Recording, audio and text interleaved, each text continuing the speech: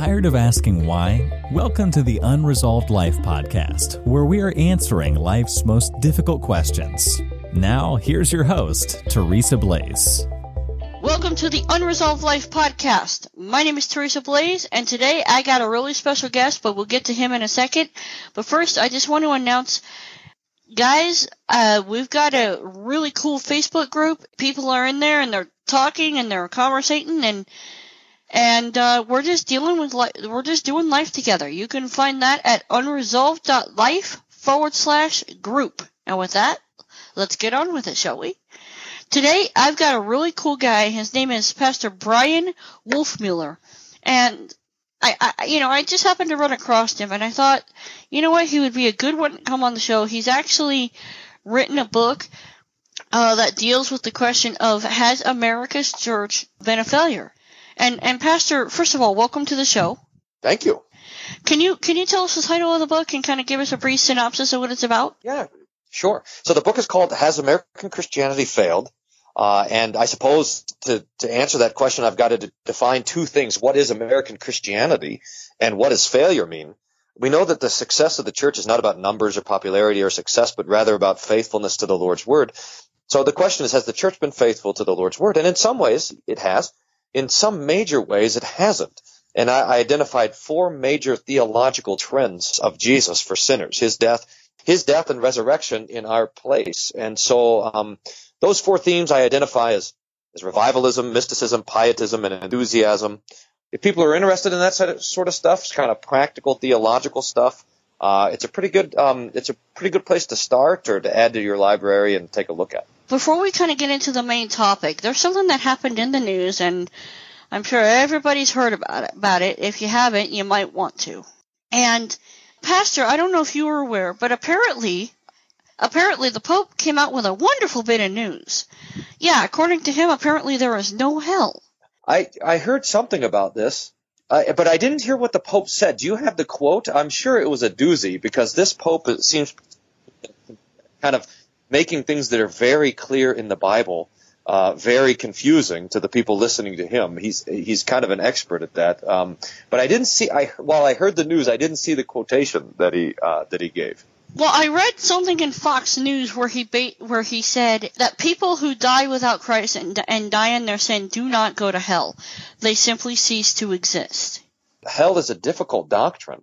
I mean, it's why the Bible has to teach us this stuff, because we wouldn't come up with the truth of reality, of ourselves, of God. We wouldn't come up with it on our own.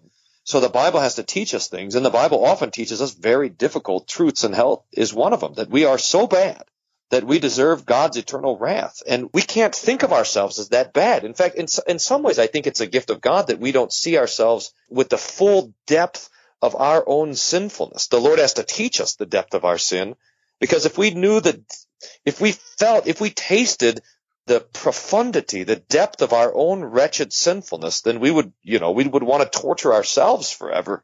So the Lord hides it from us, but he reveals it to us in the scripture that everyone has fallen short of the glory of God, that we're the enemies of God, that we are born, Ephesians 2, that we're born children of wrath. Now that's the key phrase there, that according to our natural birth, from the sin that we've inherited from Adam, we deserve God's wrath. That's a hard one to swallow right there.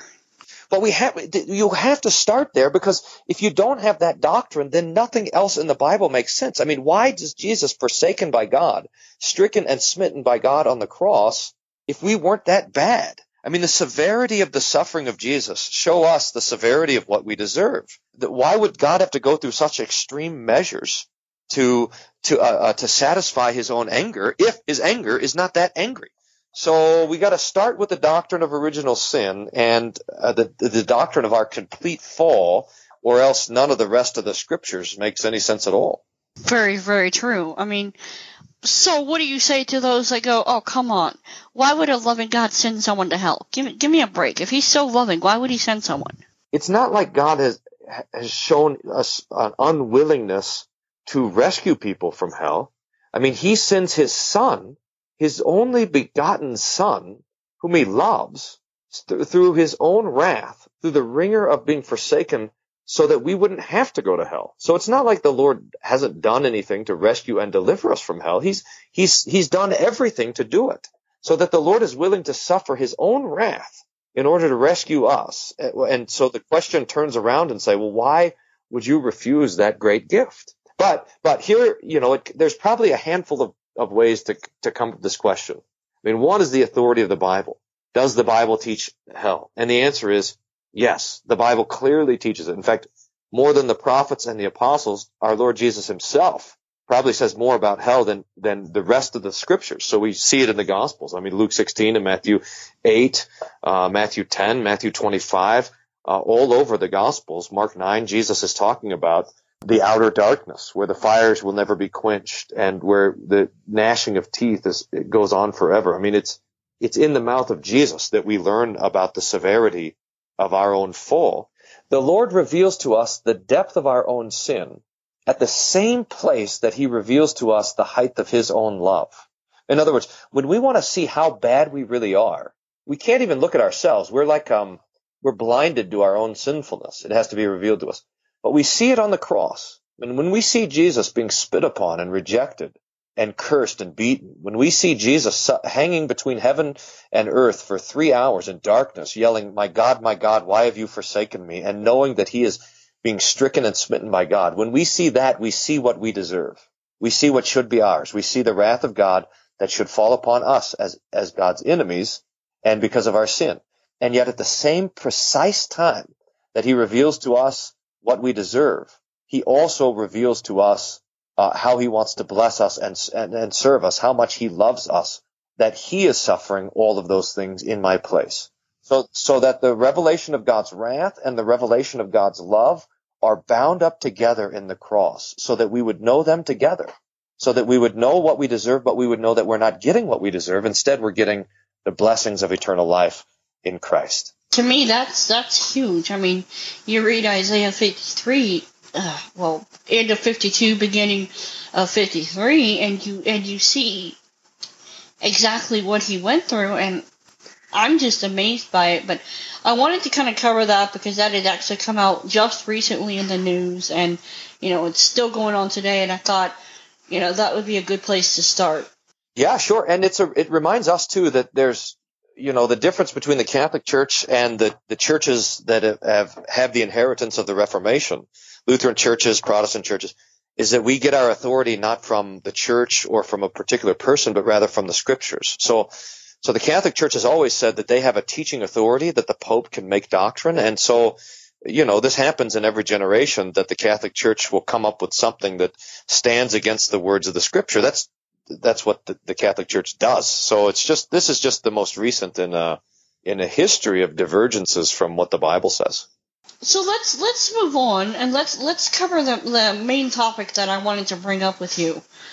When you look at today's people, or you look at society today, and you see things happening like evil and school shootings, and just recently, in fact, just yesterday, someone went in and shot up the Google complex. My question to that is, the Bible says that we all have a conscience. But if that's true, then how in the world can you explain evil if we're supposed to have a conscience? It's precisely because there's evil is why the Lord gives us a conscience, so that we can make a judgment between what's good and what's evil. So the best definition of the conscience that we have in the Bible, I think, comes from Romans 2, where Paul writes about the unbeliever, the pagan, and they have a conscience that either accuses or excuses them. So the conscience is there accusing, saying, hey, what you did was wrong, or excusing, hey, what you did was fine. And so the conscience sits there, and it watches the things that we think, the things that we do, the things that we say. In fact, it watches other people, the things that they do, the things that they say, and it makes a judgment.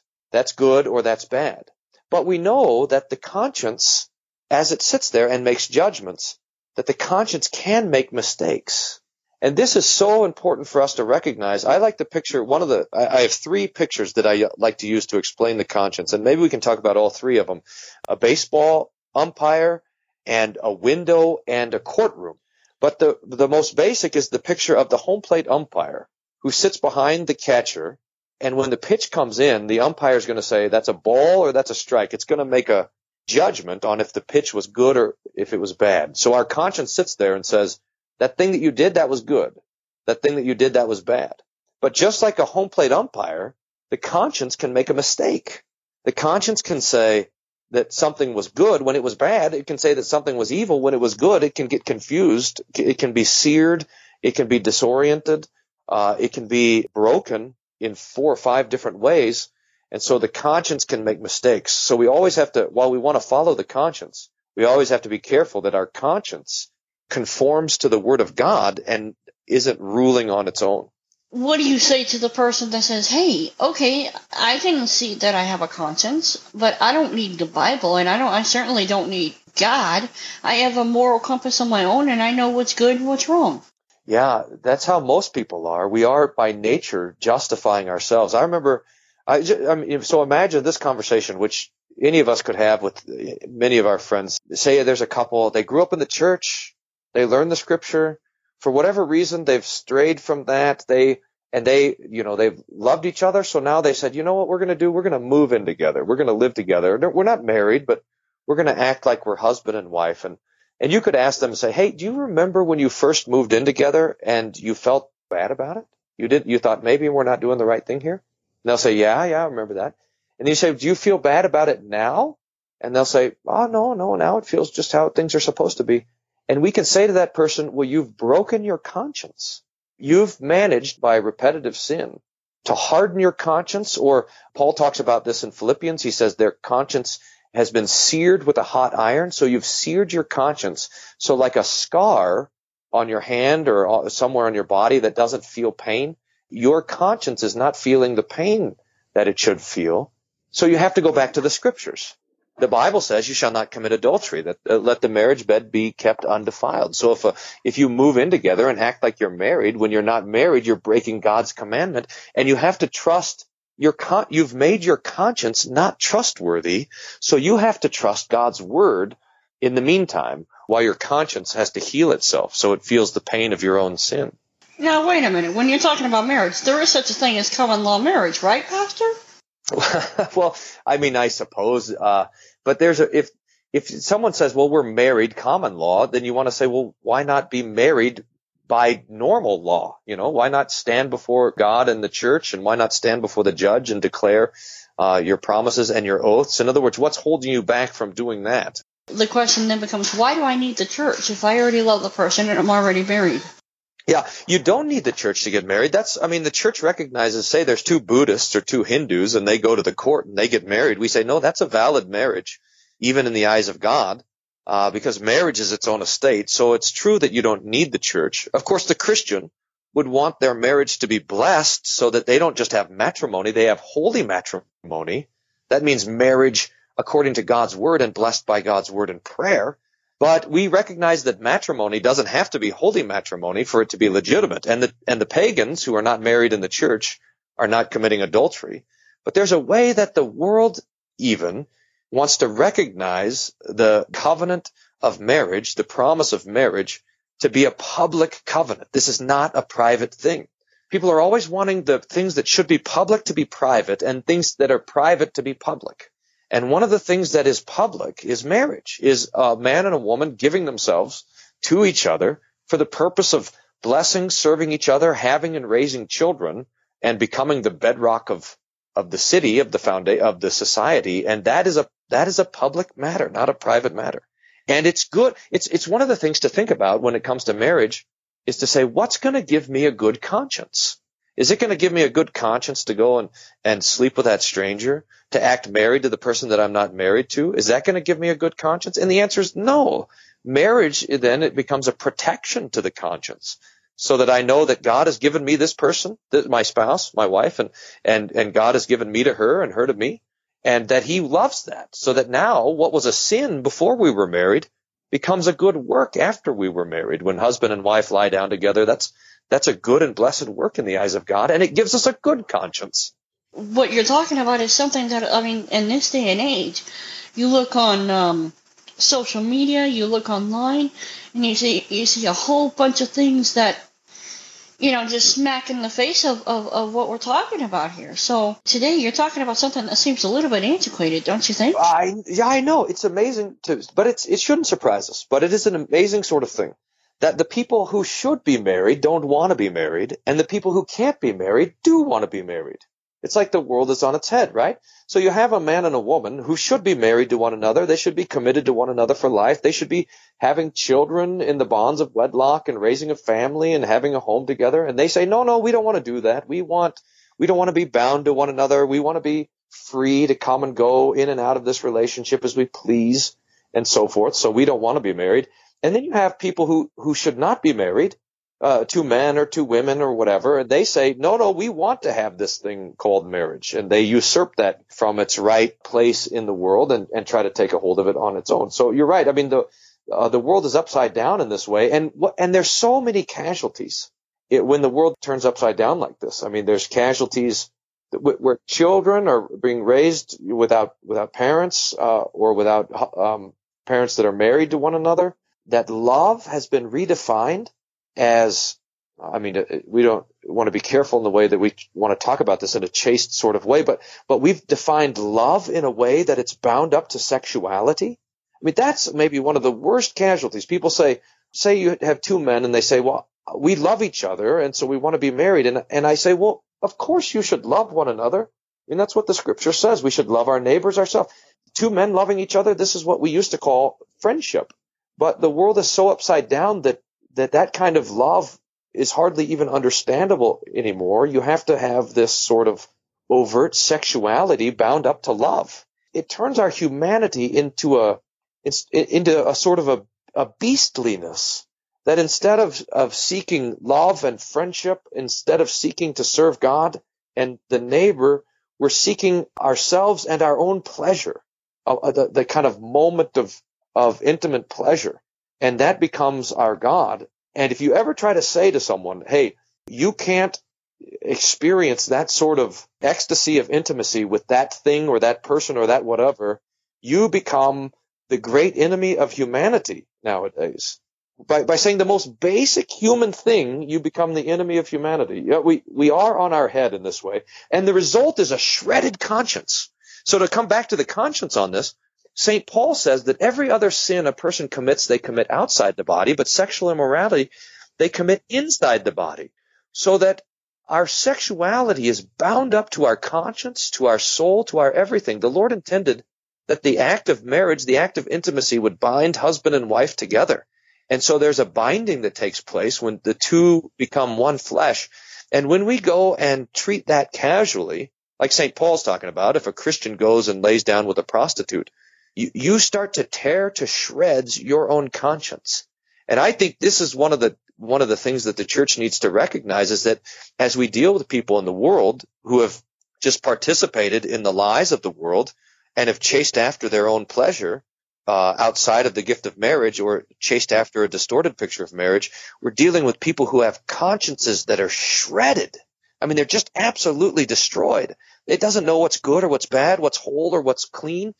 People feel like they're just unholy and unfit for God's goodness. And so we have to come along to the people who have been destroyed by the sexual revolution and say, the Lord has for you cleansing and wholeness and love. The Lord says, what I've called clean, don't call unclean. Jesus comes and says, look, I love you. I cover you with my blood. I forgive you of all of your sins. But you have to recognize that these things are sins, and then know that the Lord is not holding them against you. But that's exactly why Jesus died. And a good conscience comes from that. Let's say someone is listening and they say, well, that's great. I'm glad you can talk to others like that, but I'm a mess. I've done half the stuff you're talking about. Maybe they're bound up in a homosexual relationship, or maybe they slept with someone outside of marriage. I mean, and let's say, that they're in that place where they're just like, I can't come to God. And this might be a little bit bold, but I think that most people who call themselves atheists or agnostics are driven to that point because of the destroyed conscience from sexual immorality. People say, hey, I want to be an atheist because it makes it easier to sleep with my girlfriend or whatever. Now, we have a very clear word to speak to them. and examples of the Scripture. Paul says it to the Corinthians. He talks about sexual immorality. He talks about homosexuality. The Greeks had different words for homosexuality. So the different sides of the relationship, the giver and the receiver, they had different words for that. And Paul uses both of those words, and he says, such were some of you, but you've been washed and you've been cleansed. Jesus finds as one of his chief followers, Mary Magdalene, the first person to see the resurrected Jesus, who was a woman, probably a prostitute, who had 7 demons. And Jesus grabs a hold of her and says, look, you do not belong to the darkness anymore. You now belong to the light. You belong to me. And so the Lord takes us up, and in the midst of all of our sins, including sexual sins and sins against the 6th commandment, sins against marriage, the Lord takes us up and he cleanses us, and he forgives us, and he washes us, and he makes us clean, and he dresses us in the white robes of his righteousness. And he looks at us and he says, you are whole. You are mine. You belong to me. In fact, I can speak even more clearly. Jesus says on the day of Easter, he appears to his disciples and he breathes on them, and he says, he gives this promise, whoever's sins you forgive, I forgive. And so Jesus wants the church to say this to all sinners who feel the pain of their sin in the conscience, I forgive you. That's the promise. That today, right, in the name of Jesus, I forgive you all of your sins. Your sins are forgiven. They're forgotten. They're thrown into the sea of forgetfulness. That the Lord has redemption and mercy, and you cannot out-sin Jesus. No matter how bad of a sinner we are, we cannot sin. We cannot be better sinners than Jesus is at being a Savior. We just can't do it. So that the magnitude of our sins, though they be legion, are nothing compared to the height and depth of the love of Jesus for sinners. By that statement, you're saying there's even someone who maybe even committed murder or took someone else's life. Are you saying that even someone like that, someone as messed up as that could be forgiven? Yes, and the Bible's given us example after example of this. I mean, King David was a murderer, and he prays Psalm 51, create in me a clean heart, O God, and the Lord restores him. From cold-blooded murder, from adultery, from lying, from abandoning everything that God had given him. Moses himself was a murderer, and God called him to be the deliverer of the people, the great prophet of Israel. St. Paul had the blood of the Christians on his hands. He was trying to destroy the church, and the Lord called him from his murderous ways, even though he says chief of sinners, that he's the chief of sinners, that the Lord has had mercy on him. You cannot out-sin the love of Jesus. It's just impossible. I mean, just imagine if Jesus came to die for liars, but not for adulterers, or for adulterers, but not for murderers, or for murderers, but not for blasphemers, or for blasphemers, but not for idolaters. He would not be the Savior of the world. He would just be Savior for the small part of the world that's not that bad. No, Jesus, there's a great line from Luther, and he says, Christ came for sinners. Jesus himself says it. He says, the Son of Man came to seek and save that which is lost. Those who are well don't need a doctor, only the sick. So if you're sick, if you're a sinner, then you are the target of Jesus. You are the person that he's coming after.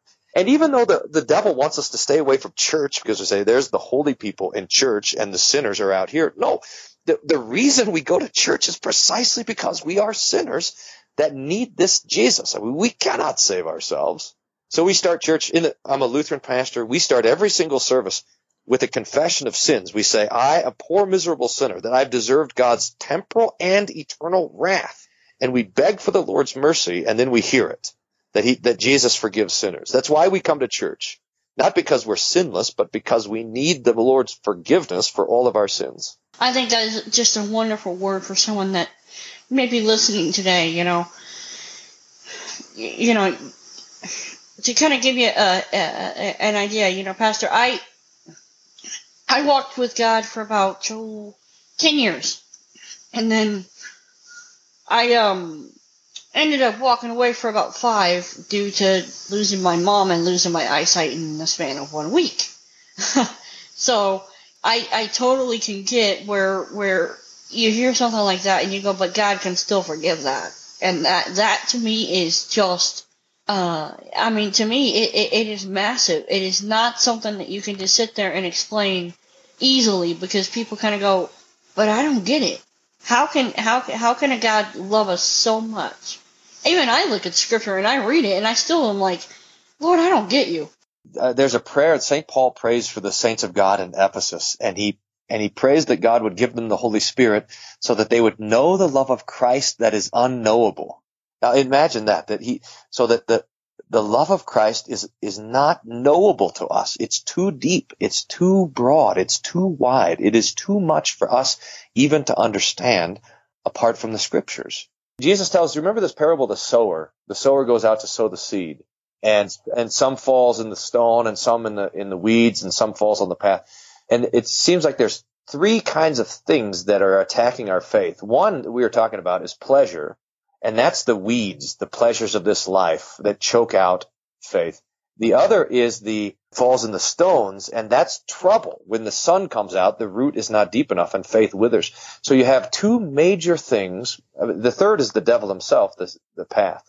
But you have two major things that start to choke out our faith. So pleasure on one side, and that's a lot of the 6 commandment sins. And then suffering on the other side. That's what you're talking about. How can God take all these things away from me? My eyesight, my mother, the things that I love. If God loves me, He should take better care of me. And if He's not going to give me more gifts, not more blessings, or meet my expectations, then I'm not going to meet His. I'll run away from Him. So it is interesting that all these things attack faith. But the answer that Jesus has to all of them, I mean, He doesn't defend Himself. He doesn't say, oh, you're right, I shouldn't have been so mean as to hand you over to suffering. Or He doesn't say, oh, you're right, I should have given you more pleasure. He doesn't defend Himself in these ways. What He does do is He always points us back to the cross. There is the suffering of God in our place. There it is God's good pleasure to sacrifice His own Son so that He can have us. And all of our thoughts of our own suffering and all of our desires for our own pleasure all have to go to the cross, go to the word of the cross and bow down and worship. Because there God has shown what His pleasure is and what His willingness to suffer is, so that He can say, I want you to be with me, to escape from eternal wrath and be with me forever. And I can't even imagine eternity apart from you, and I'm going to give everything so that happens. And that's what we have in the word of the cross. Guys, I really hope that this has been helpful.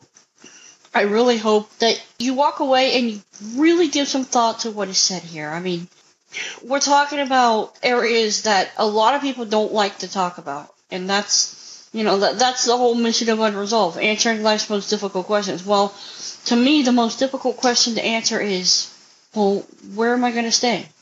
When this thing is said and done, where are my eternal reservations made? Because they're going to be made somewhere. I know for me, I know where I'm going, and I know what I believe, but, a lot of people cannot say that. So, Pastor, let's say someone can't say that. They can't say, I've got my eternal reservations made, and, how do I take advantage of what Christ did? Yeah, well, that's exactly right. The people on Pentecost asked Peter that. He preached this great sermon, and they say, what must we do to be saved? And Peter basically says, look, nothing. You can't do anything to be saved. It's been done. He says, repent and be baptized. In other words, believe the promise. I mean, you believe, dear friend, so to speak to the people listening now, if you believe this, that Jesus died for sinners, that you're a sinner, you have it. You have that eternal life. And the Lord Jesus wants to pin it to you in the gift of baptism. So Peter says, repent and be baptized, every one of you, in the name of Jesus, and you'll receive the forgiveness of sins and the gift of the Holy Spirit. The promise is for you and for your children, for everyone everywhere. So that if you have not been baptized, then go and find a church and ask for this gift of baptism. In baptism, the Lord pins this promise to you so that you know that you are the object of the love of Jesus, that you are the target of His mercy, that you are the one for whom He died. And you can live in that confidence that just as John the Baptist preached, look, Jesus is the Lamb of God who takes away the sin of the world. And you can say, hey, I'm part of the world and I've got sin, so Jesus is my Lamb who takes away my sin. And if you believe it, you have it. Now, the devil attacks it, so the best thing to do is to make sure you have a church and a pastor. If you're in Aurora, come and see me. That'd be great. I'd love to meet you. But to find a church around, I would recommend to you the Lutheran Church Missouri Synod, where the pastors have promised to teach the Bible and so forth. But find a pastor who teaches the Scriptures and let them tell this to you every single week, that Jesus died for you. One of the problems of American Christianity is we think that the gospel is only for the people outside of the church, and now once we're Christian that we need to hear the instructions on how to live. No, that's a lie. The Lord Jesus wants to tell us every single day that our sins are forgiven, every single day that he loves us and has mercy on us, every single day that his blood cleanses us from all our unworthiness, all our trespasses, and all our sins. So go to a church where you hear that, and the Lord will use that preaching to bring you all the way through this life into life eternal. Well, Pastor, thank you so much for that. Thank you so much for coming on the show. Oh, God be praised. Thank you for having me. It's been a great honor. You've been listening to the Unresolved Life podcast. To catch all our past shows, go to unresolved.life. That's unresolved.life.